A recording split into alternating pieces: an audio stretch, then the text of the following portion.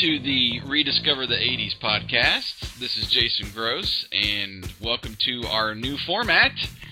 We appreciate everybody tuning in, and hopefully you've listened to the first two podcasts and enjoyed the VH1 I Love the 80s style. Well, it is a bit cumbersome to go through and do all that editing, so we've decided to go ahead and switch over to more of a talk format. We're going to be doing some podcasts just basically on our memories, experiences. We're going to do some reviewing, as we are doing tonight. We're going to review a comic book.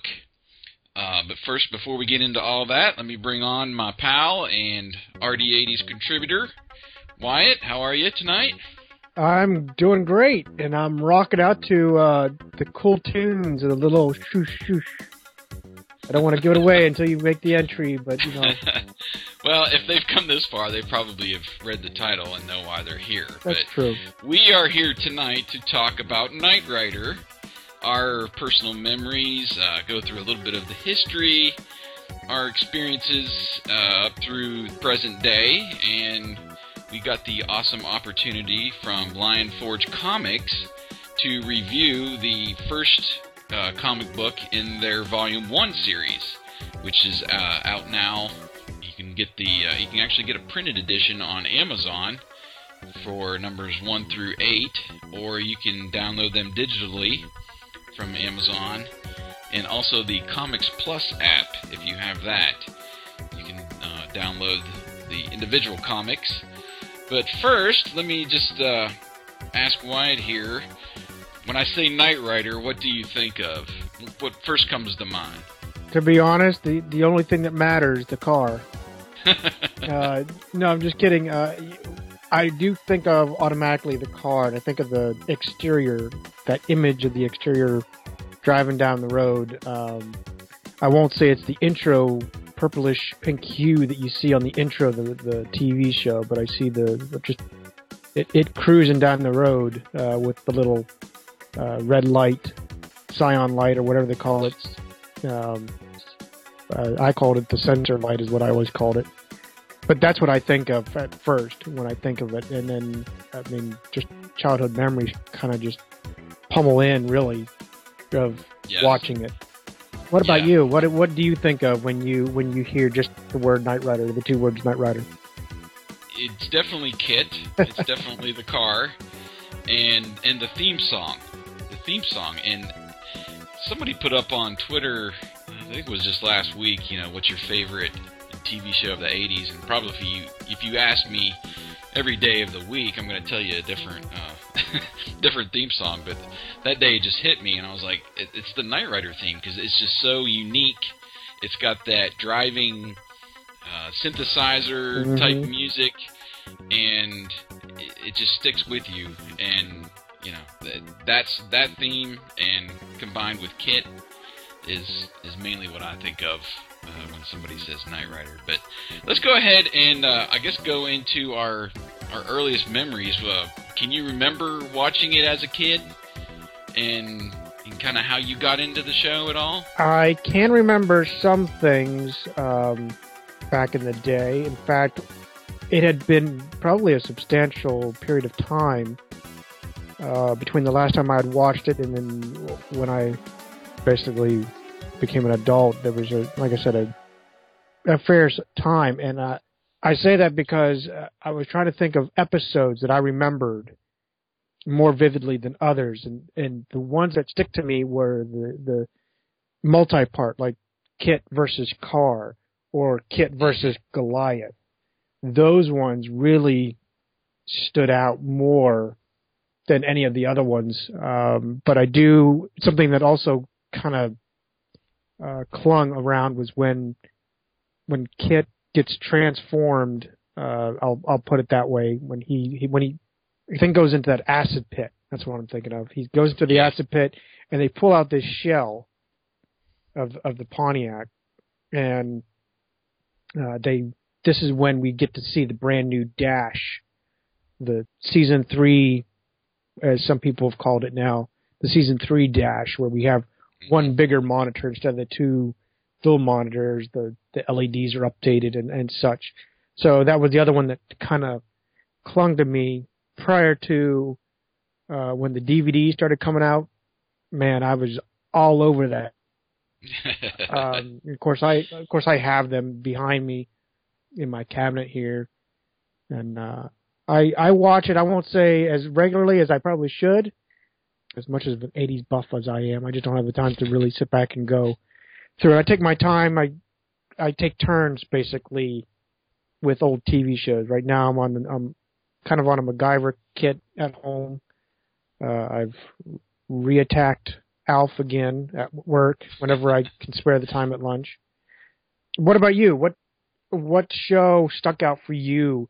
Kind of like for me, I guess in that span from when you probably first watched it till I won't say the rerun era, but when you probably had a time lapse going on. Yeah, I do remember watching it as a kid. I don't remember specifically it being like appointment television. I can't remember what night it was on. I don't remember either. I was thinking it was maybe early in the week, like a Monday or Tuesday night is when they aired it. But yeah, I think I do remember more of those epic, the battles with Carr and Goliath. Those episodes the most as a kid, and then of course that led into some of the toys. I remember having it was the kit that he was in this like tunnel, and you stuck him in there, and you could shoot him out. Oh yeah, like a ramp. I can't remember if it was me or if it was one of my friends that maybe had. I think it was our mutual friend that was had that. Okay. They had some of the toys that were out at the time. I know you have the larger talking kit and Michael Knight figure. I have the figure. I have somehow, and I'm sure it's between the houses, my mom or dad's, but I have, we'll call it misplaced kit.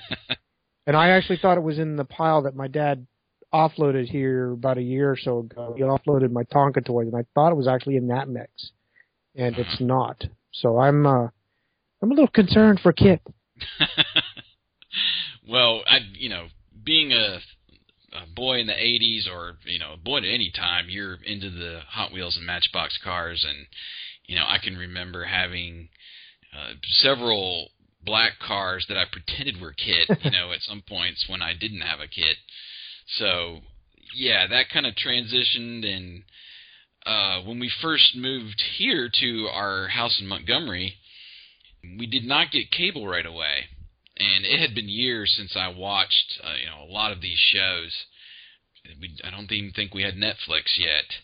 And we didn't get cable. We were trying to cut back on some of our monthly bills, and stuff. And it was just when the digital switch happened, when all the local stations had to go from analog to digital. And, most of them now have like .1, .2, .3 right. channels. Well, the .3 channel for our local NBC station here was the Retro TV network. Nice. And this was when my oldest son was, he was in the 4 to 5 age range. And right after dinner at 7 o'clock was Knight Rider, and 8 o'clock was the A-Team. I was like, I'm a kid again, Right. Eating dinner, you watch your shows and go to bed. That's how it was back then. But we got into watching Knight Rider, and he referred to it as the Black Car Show. And we went back in and started watching episodes again. So that was great. And then, eventually we got Netflix. And I'm a little pissed at Netflix right now because taking them off. Yeah. We're on the eve. Yeah, we're on the eve of it being removed. It's being removed, I think, July 1st, 2015, and here it is, end of June. So we only got a few more days left before it disappears. But and Netflix, me and the boys mainly. I've got 2 sons. We'll go from Knight Rider to A-Team to Airwolf, a little MacGyver once in a while. We'll kind of go back and forth with those shows when we need something different to watch or whatever. And by that, this is several years ago since we started doing that, and by now my oldest son, who is now 10, he has literally gone through the whole series twice. Nice. Once by himself, under we didn't have any schedule or anything. He just would sit down and he would watch it. So, it is a little bit sad that, Netflix has taken away. I know there's some other ways to get Knight Rider, and we're hoping maybe it'll hop over to Hulu, which I think has maybe the first couple seasons, and also NBCClassics.com. They have, I think, the first complete season. I thought they actually had it if you go to straight NBC.com. Yeah. Under TV shows. I thought that's how they did it. Yeah, you can. I think you can get to it from that way, and then they started this whole NBC Classics site that has all the shows as well. But of course, there's commercials and stuff in between too when you're watching them online for free. But anyway, so that's kind of where I am now. I'm kind of refreshed in the show over the last several years, and for me it still holds up. All the shows that are 30 years old, there's going to be the little nuances of fashion and the technology of the times. But I was actually watching a video online the other day of, I think it was the 30th reunion little get-together, and they were talking to RC. I can't remember the actor's name. But his point was, here we are, going on, 32 years later, and Kit is still that's still high tech. That's some of the stuff that he can do. Right. RC, his name was Peter Peros. Yes, that's right. But, yes, all the stuff, I jokingly say that everything that we see in a car today, Kit started. You will probably actually think of it more as maybe James Bond started it, because there were a few things, even Dick Tracy, if you think about it, the talking watch. As much as I would love to give Knight Rider credit to that, that was, I think, Dick Tracy that started that. But, the GPS, we always saw, Michael joking and saying, or not even joking, he'd say, Kit, plot me the fastest route to Reno, and you'd see the GPS on the screen go, and boom, now we got the GPS doing it. There are talking cars, believe it or not. There were even talking cars in the 80s, but they were pre-recorded, they weren't AI like Kit was. So, your door is ajar. That kind of crap. But, and we got the screens now in cars. Yeah, computer screens all over. In fact, people are now, just recently, I'm learning one of my coworkers has rigged up a tablet to make a custom dash on his Volvo. I mean, he has his own, it's a computer screen that literally has a customized speedometer and temp gauge and fuel and all that. I'm like, this is Kit. This is really Kit. As much as, I say that now on all these autonomous, auto-driving cars. Yeah, that's Kit. I mean, that's hitting the news lately. I blame it all on Kit. I really do. We're just waiting for the turbo boost feature and the passenger ejector seat. Oh, that'll be awesome. You don't like my ride? See ya. So. Well, that's I guess we'll cut it off there as far as we'll be here all night.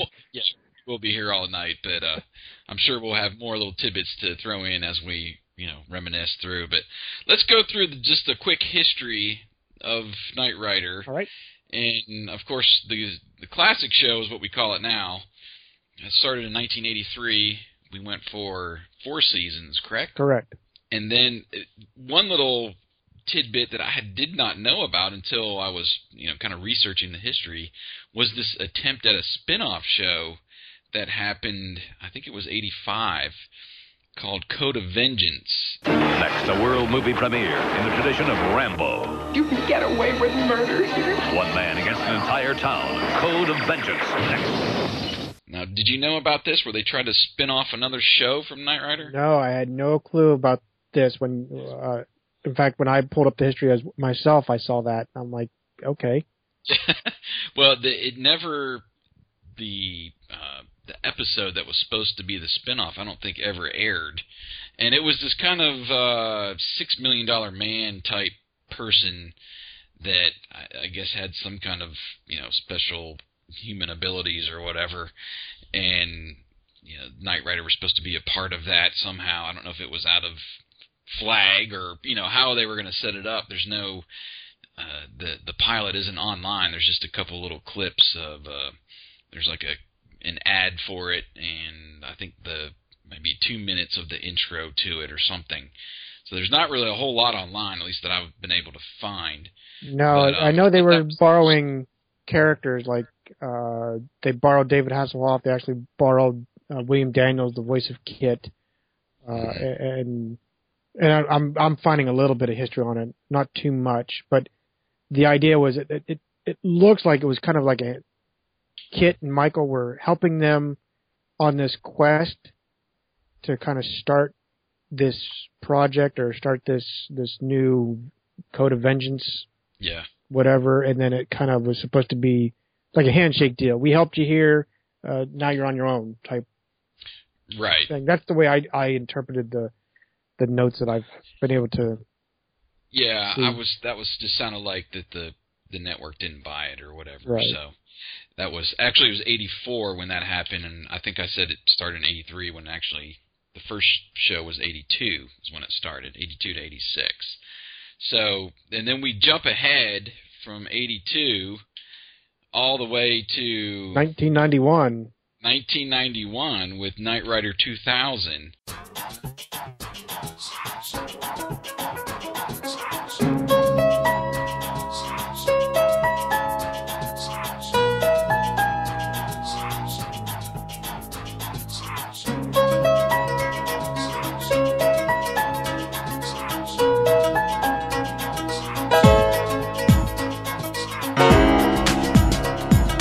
It's been a while, I'll admit, since I've watched any of the movies.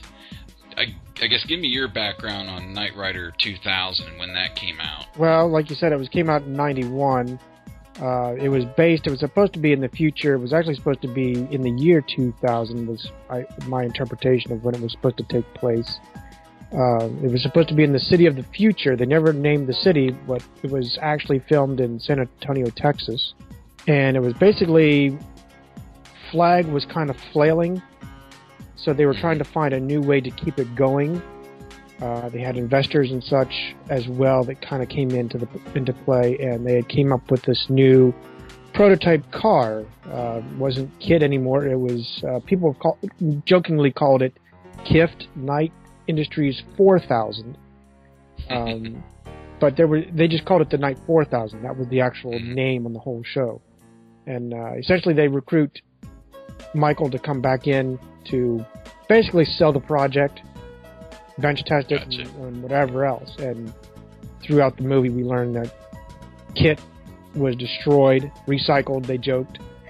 Michael tried to basically haphazardly buy back some of the electronics that were sold and gets some of them back together. You see I remember there being Kit was like a 57 Chevy at one point. Yeah, right? yeah. Basically, Michael puts them electronically back together and then shoves them into his 57 Chevy Bel Air. And the two, there was jokes. You got to watch it because it was kind of funny because they both were basically pegging at each other. And like when Kit basically comes back to life, there was a joke about you belong in the museum, and he's like, not too far from the Pac-Man museum, aisle or something like that. And then they basically just go back and forth throughout. And you see the sensor light out front of the 57 Chevy. That's what I have in my mind that I remember from that movie. Yeah, and then they find out the missing chip that they're looking for has actually been in a brain transplant, and it's in this girl, this lady, that they somehow Kit is able to pull the memories out of her mind and basically refix himself or whatever. Then eventually Michael gets kind of pissed off and puts the electronics into the new car, and the new guy that kind of replaces Devin is like all but pissed off. Like you didn't, and Kit comes to life in the red Banshee concept car, and he goes, "He sure did, and this body fits me like a glove." I remember that line, and then they just rock it off. But Kit was not really that. 4,000 really wasn't that impressive. It was, honestly, I thought there should have been more to it. There was no turbo boost. There was no stunts to the car. The only thing that it really had going for the time was they slightly changed the dashboard a little bit, not by much. They actually had the overall monitor was the windshield, so you got to see different views through the windshield. And the final thing that they had going for it was it actually had a boat mode.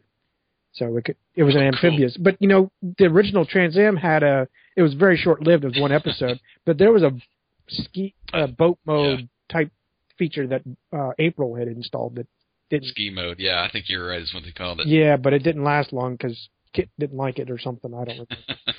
But I remember it being a little ridiculous, seeing a car across it was the water, it was okay. It was a good handshake kind of thing to put, because Devin dies in that movie, so it kind of puts... Spoiler! Yeah, so it kind of puts that to rest. Michael goes off and he goes back to retirement, whatever he was doing with his 57 Chevy and so forth, so... Well, the research that I've seen is that it was intended to be a pilot for a new series that just never happened. And then, before that could really cool off, then we get another movie just 3 years later, Knight Rider 2010, or 2010, however you prefer to say it. Right.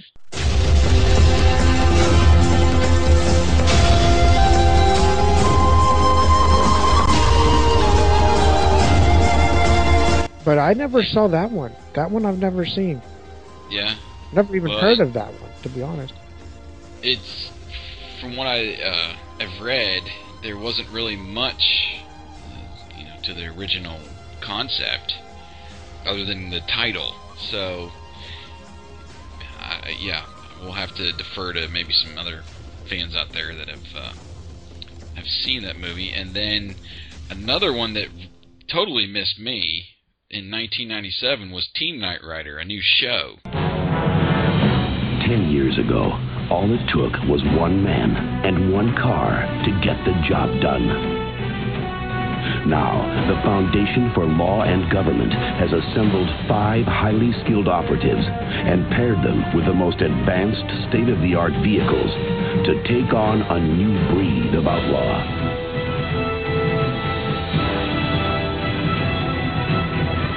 They are Team Knight Rider. And this was essentially like a fleet of vehicles, right?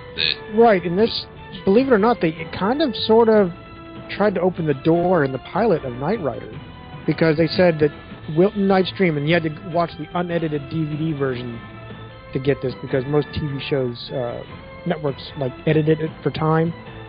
Yeah. But it said that Wilton Knight's Dream was to have a team of vehicles and operatives to go out and do what basically Michael Knight and Kit did. Michael Knight and Kit were the prototypes of that whole program.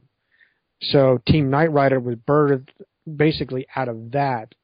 I've done a lot of reading, but I've actually never sat down and watched it. But basically, it was a Ford commercial, much like 2008 was. Right. Because it was a Ford Mustang, which was if I read it right, that was kind of the lead vehicle. It was not Kit. It was just a lead vehicle. I don't know the names of the cars. There was a Ford Ranger and then a Ford Explorer. I think those were the Team Knight Rider vehicles. But it didn't last very long. It lasted for 22 episodes. There was a couple more, too, because I know there was at least 5 when I watched the intro in preparation for this podcast, and there was 5 vehicles. Oh, there was, okay. And there was a different person, for each one. It was almost like, it reminded me, my sons and I used to watch Hot Wheels Battle Force 5, and it's this basically a team of vehicles, and you have different people, different skill sets, for each one. One person's the muscle, and one person's the leader. One person's the tech guy. They it always seemed to like come together, like that. Right. But and that kind of concept has been recycled, it seems, over the years. But yeah, I had no experience at all with Team Knight Rider, and I guess that was during my college years too. So I wasn't watching much TV back then, other than wrestling. But but then you jump ahead another about 10 years, 11 years to 2008.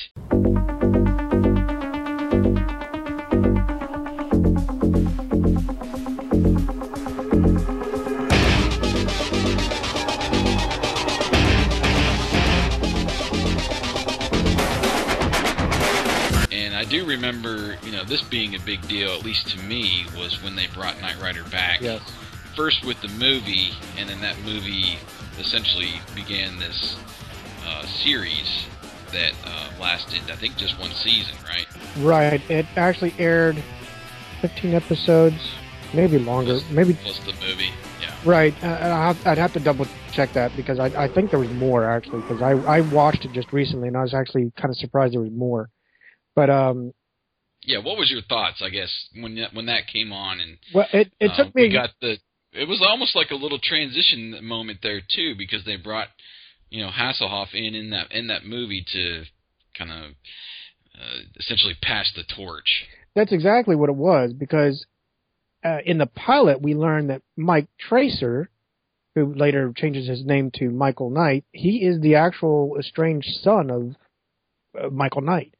Right. They don't say anything about his mother. Just it was probably one of Mike's million flings that he did on the series.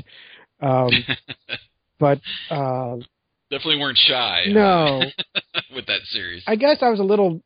The whole take that I had on it when I first watched it, I didn't watch it objectively. I watched it kind of with the 82 Knight Rider goggles on, and I was a little taken back because we have this new creator of Knight Rider. It's not Wilton Knight. It's Dr. Charles Grayman's creation, who supposedly created the Pontiac kit. I'm like, that's not right. It was Wilton Knight. So I kind of already started dismissing some things. Uh-huh. I saw a lot of similarities with the pilot, with the Knight Rider 2000, with the Knight 4000 model type red kit. So I was a little, I guess, taken aback. But as it progressed, I actually started liking it more and more. Between the pilot and the actual, I guess, first episode of Knight Rider, they changed the car. It was still it was still a Ford Shelby GT500. And they even sold that model, a KR model, if you had enough coin for it. I checked into it just out of curiosity. It was an $80,000 car just to add the KR package to it. Wow. But nonetheless, it was there was no the windshield wasn't a monitor in the pilot. In the series now, it has everything's done by the monitor, the windshield. You don't have any push buttons whatsoever. There's no manual combination, so to speak. Like Kit had, the original Kit had push buttons all over the place along with voice command. The new kit is now just straightly voice command only. There's no hidden button. Right. But it was cooler. I'll be honest. The series kit was much cooler because you had monitors all over this car. The hood was a monitor. If you wanted to do stuff and you have a meeting out in the highway, you have your meeting on the hood of the car and look at maps and whatever else. Right. You could also put electronic devices on it, and Kit would scan it just by touching it from his hood. They married the Kit voice synthesizer, the voice box, I always called it, where you saw the 3 lines. Mm-hmm. I like that because if you looked at the new 2008, it's a globe, and you had to look carefully, but you saw that voice module. But you also saw the other one from the 2000 movie where it had the squiggly line kind of like a heartbeat style sine wave. It incorporated both as its visual output that it was talking. KITT could transform now into any Ford product. Again, a big, huge Ford commercial. When they battled Carr, they brought back Carr, and they brought back the original voice of Carr, which was Peter Cullen. Because we know that there was 2 voices in the original series for Carr. Right. But anyway, they brought him back, and Carr is now a big robot transformer. I remember, and I remember watching the movie. I was a little really taken back how edgy it was mainly just the dialogue and some of the suggestive stuff included. I mean, shoot, the first 15 minutes of the movie, you got Michael in bed with 2 girls, and you had a lesbian scene with and there was a lesbian scene, which was, still, that's 7 years ago. You just didn't see that on network TV. No. So they were really pushing the envelope with some of the content that was in there, which, that's good and all, but for I don't know. I always viewed, I can watch the classic series with my sons. I wouldn't say it necessarily was a family show, but it was more, and maybe it just more of the times, the 80s, yeah, the times that, when they made the shows, there wasn't a whole lot of cussing back then. You couldn't say a whole lot, and the sexual stuff was limited as well. But I mean, there's still some, Michael Knight back in the day, he was a player. Oh yeah. So there was a little bit of that, moved into this new series, and then of course, and what really sold it for me was KITT, and like you said, all these new abilities. KITT's always been the draw to the series. No offense, Mr. Hasselhoff, if you're listening, but it's been the technology's been right. KITT, and being able to, how far-fetched it was, still being able to essentially transform into the Super Pursuit mode, where he got that big spoiler in the back, right. And I think he kind of came a little flatter, or I can't remember exactly. Well, not so much, slightly flatter, but you get the 3-barrel blower motor on the hood, and right.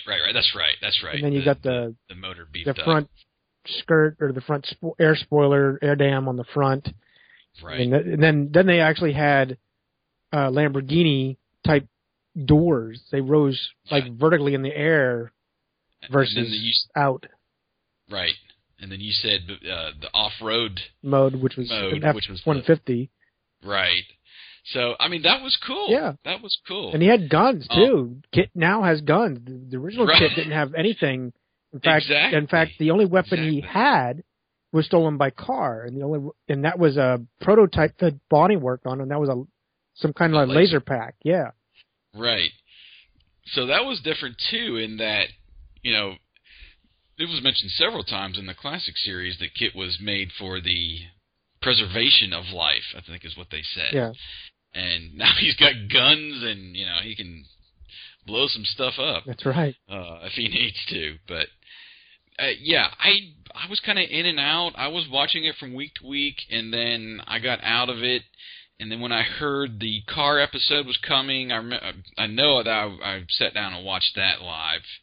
And I thought that was crazy when he was essentially a transformer, and you got that picture at the end of KITT turbo boosting right through his chest. I'm sorry, but they stole that. They had to have stolen that from classic, the original Knight Rider, because when Carr returns, the second one where they paint the silver on the bottom of the car, that's how he gets them too. Right? They go head to head and blow up Carr, and KITT survives. So right, I swear they took that from that.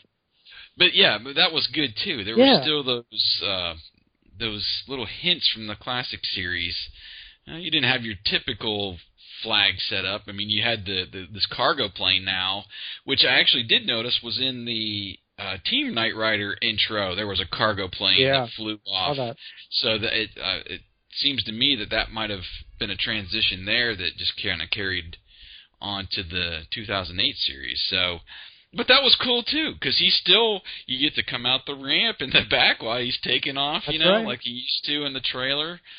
So there was a lot of little subtle hints like that made the 2008 series, although short, it was still it was still cool. Right, and what sucked me in even more as the episodes went was that they started to actually go back to Flag. They kept hinting that they were going to go back to Flag, that they're finding all these files, they're finding all this, and when the guy dies, Dr. Grayman dies, he just trumps quadrillions, that's the best way to put it, just into his daughter's account, and now they're actually operating as the original Flag once again. Yeah. And then that's like when they pull chalks and say, okay, we don't have any viewers, see ya. And I'm like, are you kidding me? This is getting interesting now.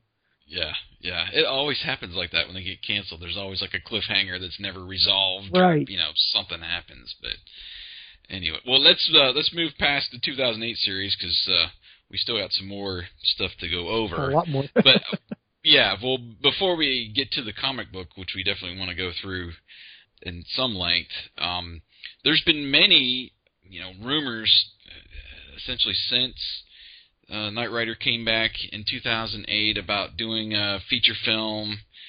I haven't heard too much noise about trying to do another series or anything like that, but there's been several actors, even as recent as last year, where actors like Chris Pratt and Danny McBride were in talks for doing some kind of action, like buddy cop hybrid or something, right?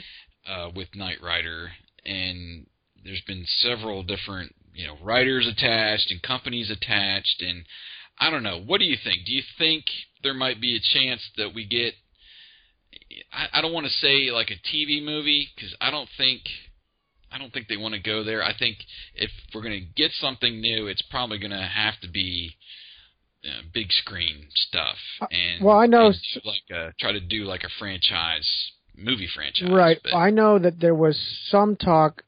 I want to say it was just before the 2008 TV show came out that David Hasselhoff had hinted that he himself was in I won't say the production of, but they were in the kind of down in the trenches of putting a movie together. It was coming out, and then all of a sudden we see this 2008 TV show come out. So I wondered if that was what it was, if his movie project kind of got steered to a TV show. Mm-hmm. I haven't heard anything big screen, but I kind of imagine that's if there's any other so-called life left in Knight Rider, I think that's where they're going to have to take it, because ever since the original, they can't seem to keep a Knight Rider on a steady schedule. You saw the Team Knight Rider come and go. Now you see the Knight Rider 2008 came and went. There just isn't a fan base behind it big enough for NBC to keep the investment in it, where maybe we might see a movie come out. I don't know that David would do anything except maybe play either a cameo, or he might play my own interpretation. He might play Miles, Devin Miles. Mm-hmm. That's the only thing I can think that he would do if they were to keep him in the kind of in the loop. But I don't know that they would even go back to the Pontiac. I don't know if they would go update it with a Camaro or just create a whole new, complete new body vehicle with it. For it to be completely high tech and one of a kind, which was what Kit was supposed to be originally. He was supposed to be the original high tech car, but and it is and we're going to obviously transition into these comic books, which still obviously has some value to this day to the fans for them to get 8 comics in this volume 1, but as far as a TV series and movie goes, I can see them setting it up maybe something like how they did the A-Team, where Hasselhoff comes in for a cameo during the movie, but I think the biggest barrier is going to be KITT, like you were talking about, because we saw the technology in the television series, the new television series, and the text that was in the classic series for KITT is still high tech, or it's still high tech, but it's almost we still haven't reached it yet. No, but it's more commonplace. We aren't as in general population would not be as impressed to see the GPS rolling around on KITT like we would back then in 82, 83, 84. We might still be impressed by Turbo Boost, but we have nitrous oxide now in racers, so people would knock that off as that, I'm sure. Well, I just think that there's going to be another step that KITT would have to go to, like flying. They talked about See, a couple years ago, Dwayne Johnson, The Rock, he was in talks for a Spy Hunter movie, and I thought, well, now that would be cool. Not necessarily that he was the the lead actor or the spy or agent or whatever that was going to be in the movie, but the car. If you think about the car, it could split into the boat. It could, if you played the video game, the newer version of the video game that they actually made with him in it, the car had could go down to like a motorcycle, after it got hit a couple times, kind of like the Bat Pod from the Batmobile in that series, and how that kind of came out in the Dark Knight series. But that's where I think it has to go. It has to be, KITT can pull some rotors up and become a helicopter or something, or in some kind of plane. He can be in the water. Parts of him can come off to become a motorcycle or something. It's got to be like a total transforming vehicle, right? In my opinion, to where it's going to be to that level where we're like, oh wow, this looks really cool. KITT is really above and beyond what we can dream. So I think maybe that's the one of the challenges that they're going through, because I think the fans are there. The fans will always be there, and as long as you have some kind of cool car, as we've seen in movies now. The Fast and Furious franchise is just blown up. The latest one, number 7, I think it is, came out in March or April, and it's already over 1 billion worldwide. So it's, and Mad Max just did it. They have this whole Fury Road movie that was just one big car chase, and it's people love to see cars and these kind of classic effects and stunts and stuff like that, I think works and still works. So I think the potential is there, but I don't know. We'll see if somebody's willing to take a chance on it, in other words, and see if they can put the hype and the marketing behind it to sell it. But it should be interesting. We'll see. So, but anyway, let's get on to our, I guess, quote-unquote feature presentation after we've gone through the history. That was the short version, I think I said when we started. Yeah, that's the short version. You can tell that we're fans, we just want to keep going with this. But want to, first of all, thank Lion Forge Comics for reaching out to me and giving us the opportunity to review the first comic book in the series. Like I said before, there's 8 issues in this volume 1. It started back in October of 2013 and went through May 2014. And then just this year, back in May, in 2015, they've released now the complete volume in print. So you can go and download them individually on Amazon, or now you can buy them and have them in print, which is really cool.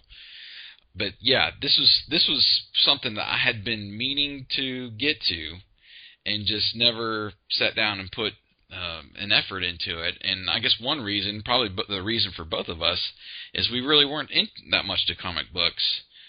Back in the 80s or when we were growing up, I didn't collect hardly any at all. And it's just been over the last few years that I've kind of dove back in to mainly in the 80s. I've tried to collect some of the properties and series, the short run stuff, and mainly as essentially collectibles more than to read the stories and such. But this is really cool what Lion Forge is doing with Knight Rider, and we know now with there's 2 different series for Miami Vice. There's Airwolf, there's Saved by the Bell, there's Punky Brewster, there's Care Bears. I mean, come on.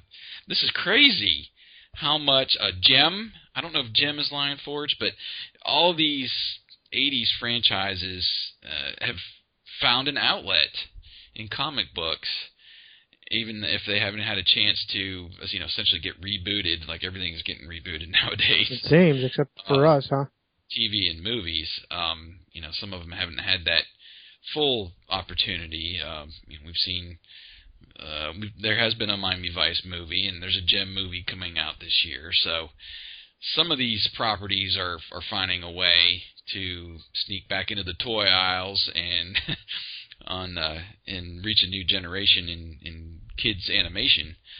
But the comic books, I think this is a great way to keep the franchise going, and it's at a minimal price for both us as the consumers and the comic book companies as producers to make a small investment. And you can tell, at least I could tell by reading this book, that the people that wrote it were fans. Oh yeah, and they've still inserted those little hints of what we know as Knight Rider throughout. So I guess that's just as an overall, once you were done reading the whole thing, what was your first kind of reaction to it? Blown away. Like you said, I never got into the comic book thing. I barely even got into the Sunday comics, unless it was Garfield or Peanuts. I really didn't. Everything else was a blur. Just didn't have a lore to it. This, I saw the hints of this. I saw tidbits on my Facebook feed for Knight Rider, but I never, I guess I really didn't have the intrigue. As much as a Knight Rider fan as I am, I just didn't have the intrigue to look into it. But now, looking at this, I pull a Roscoe, shame on you moment. Because this is just, I was really blown away. That's the best way to describe it for what this comic book just contains in it. Yeah, and I had that same. I wouldn't say blown away, but I was excited. I was like, oh, this is something, and I got to reach out to you, and we need to talk about this because I want to know how you reacted to this little switch that they did here. And instead of having this character from the classic show, they put this person in there, and I was just like, "Oh yeah, this is good." And it's an origin story. You're using the classic flag program, right? And it had these real kind of awesome transitions from telling the current story and then flashing back to some of the elements, as Michael Knight came along, and just some of his experiences to kind of essentially plug in the gaps exactly in the story. So you have this kind of modern day just adventure, really, and you get little tidbits of there's some kind of inside betrayal and something going on here. And at the time, Michael's just a bodyguard for Flag, and we know he wasn't Kit at the time. We know when he first got it. I thought that was interesting. Yeah. Where he calls him Horse, right? Right. Like they're using all of the essentially the chess pieces where they have there's a character that's the queen, there's a character that's the bishop, and then Kit is the knight or horse, I guess, to Michael Knight. So that was interesting. But I guess, what did you think sort of the beginning and how the story flowed, and we learned that his girlfriend is, well, I guess I don't know if they were technically girlfriend, boyfriend, or whatever at the beginning, but she's kind of the professor or the scientist behind the AI of KITT, essentially. Right. That was the way I understood it. I didn't see it as Michael's girlfriend. I think it was one of those where he was assigned to be her bodyguard, and it became a thing as the assignment was progressing, and that's what the classic Michael Knight did. He seemed to get her into a relationship with whomever he was taking care of. But yeah, it was. I guess I didn't see the connection as a boyfriend girlfriend until much later, as the drama and everything unfolded. It took me a while to figure out why he kept calling the car horse. Because at first I honestly thought it was a copyright thing. As I'm reading it and they keep referring, I'm like, man, they're trying to bypass the copyright infringement here, and they're just calling him horse. But then you'd see the flashbacks where they talk about Wilton Knight and how they changed Michael's face. That was really cool too. Right at the beginning, I think it was right at the beginning of the comic, and right at the end is essentially the credits were rolling.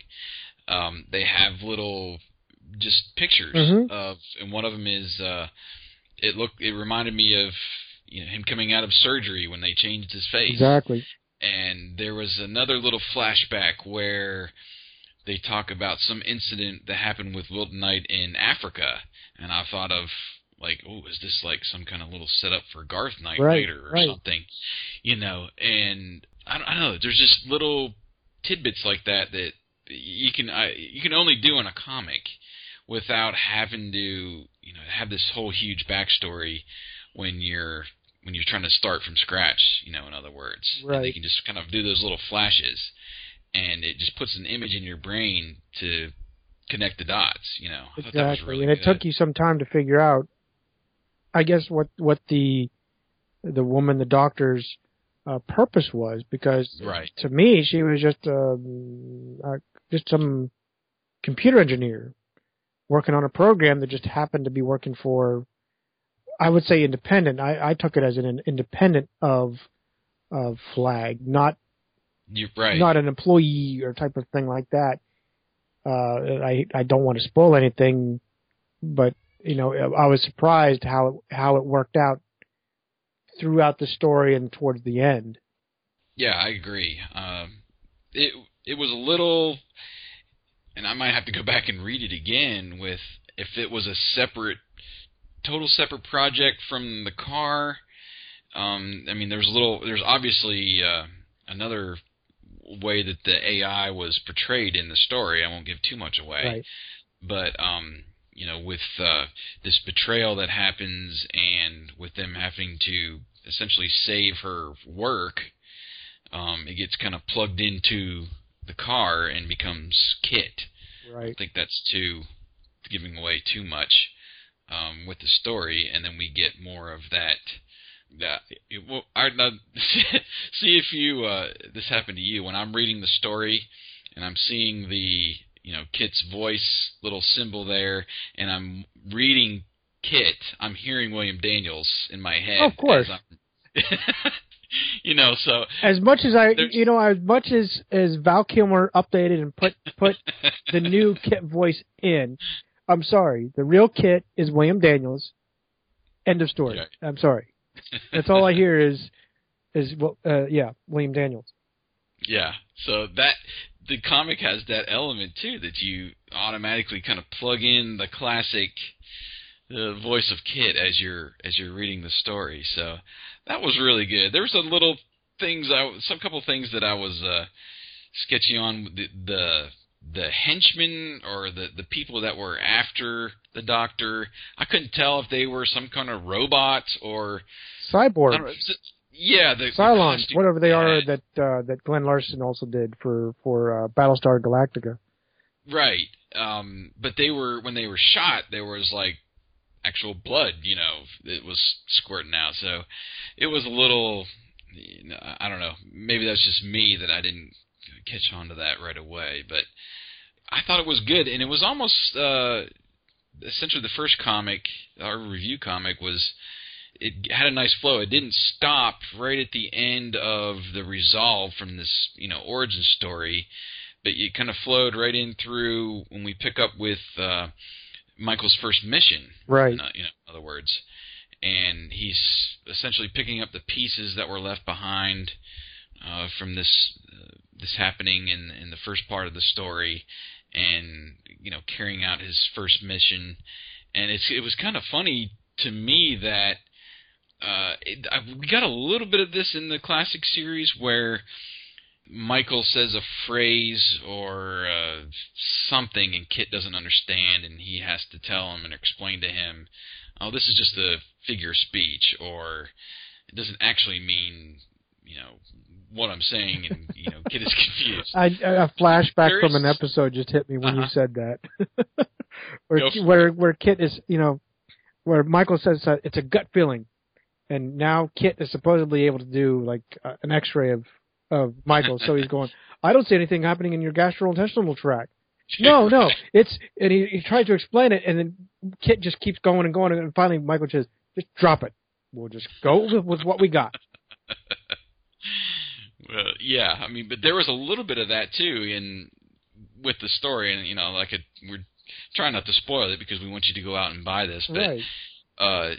He gets a little bit of that in this first mission where he's trying to tell Kit what to do, and there's even a point where, like I talked about before with the whole programming for preservation of life, where that comes up, and Kit should not be able to kill anybody. So there's a lot of those elements like that happen through there, and I'm anxious to see, because there are some things that we didn't get, from the classic series. Like, we didn't have that true Bonnie or April character, Kit's mother, maintenance. Well, we do. I guess we do get a mother, but we don't get the maintenance person, like you said. Yeah. Right, and we haven't.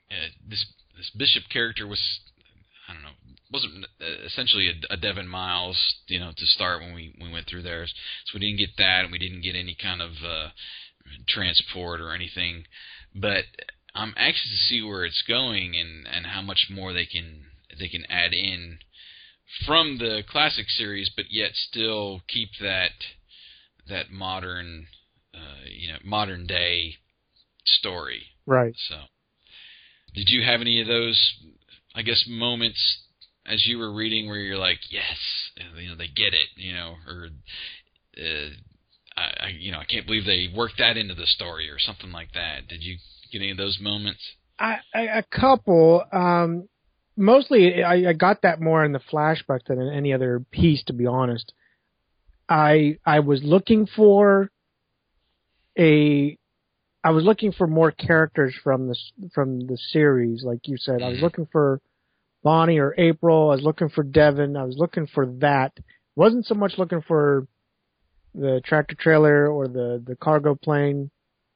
From what I gathered, it looked like too much of an origin story to have that in place yet. But with what I saw, they were more established than I thought. So yeah, it would.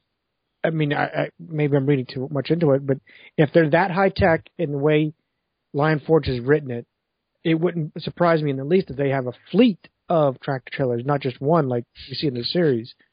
But yeah. I tell you, this kept me going. I hated to put it down. I had to put it down here. It took me 2 nights to read it. I had to put it down for a night to get off the bed. But it was. I was truly captivated with this. I don't know how you were, but I was captivated by this story. I did split it up as well, and I was trying to go back and find where I left off, and ended up just saying I'll just read it from the beginning again, and read it all the way through. But it was really cool, and I do want to commend them for just the style, the way it's drawn. and we talked a little bit about this before we went on the air, which was just the way they've made KITT classic and modern at the same time. Oh, yeah. I just his look. They've kept that nose in the front. They've kept the Cylon eye. Obviously it's hard to do the motion to it, but it looks like a modern, almost futuristic car, but it still has the same body style, in other words, right, as classic KITT. So I was really pleased with it. I'm anxious to review more. Right, and they even, what I liked, you say about that, the classic, basically the Trans Am of it. Mm-hmm. I liked in one of the scenes they actually show the pop-up headlight, just like the original Trans Am would have at night. With all the lights that KITT had, they still incorporated that pop-up headlights, just like a regular headlight for the car. Yeah. So I liked that little bit of detail that they added Sure. to the comic. Well, I think that's gonna, about wrap it up for what we wanted to talk about tonight. Appreciate your time, sir, and your insight into Knight Rider and the series. We are, like I said, looking forward to getting into more of these comics, and we hope to put more of them up on the blog. And if it warrants it, we might get on the air again and have to hash out some more details from the series. But we definitely invite you to go out and get these off of Amazon. We'll be putting links up in the blog review, which will just be a quick review, and we're also going to embed the podcast in there for you to listen to. And I would love your thoughts. Would love what you think about the comic book, about the podcast, anything we might have gotten wrong, right, or gotten right as we've been going along. But would appreciate some feedback, and again, I appreciate your time for coming on with me, Wyatt. Right, this was a privilege. I enjoy anytime we get to podcast it up, but especially if I can talk about my favorite. More, I guess, favorite memory, my favorite shows and such that I grew up with, like Knight Rider and a whole echelon, of course, of what we grew up with. But this was awesome, and I'm glad you invited me to read this, because, like I said, it wasn't on my to-do list, but I should have had it. I should have had it on my to-do list. Well, hopefully we'll be fortunate enough to start up a couple other series as well. I know Lion Forge does Airwolf. I'm anxious to get through that with you and see how they've, updated that for the modern day. I myself want to get into Miami Vice and check that out. I believe all the series that Lion Forge has so far that I mentioned, they're up to 8 issues, and I think that's essentially their first volume. So, and those are all out there and available on Amazon. There is one new, I think it's Miami Vice Remix that's still ongoing. Looks like they got some zombie action or something going on there, so that's interesting. Oh, that's what's kind of on the market lately, with all the zombie-themed shows. Well, that's interesting how that might be able to incorporate with some of these 80s properties. But go check it out. It's lionforge.com. You can basically see their entire selection there. You can get to Amazon from there as well. But I'm hoping to get some more review copies and be able to sit down with my buddy Wyatt here and also write some reviews up on the website. So we appreciate you listening, and until next time, this is Jason, and thanks for rediscovering the 80s.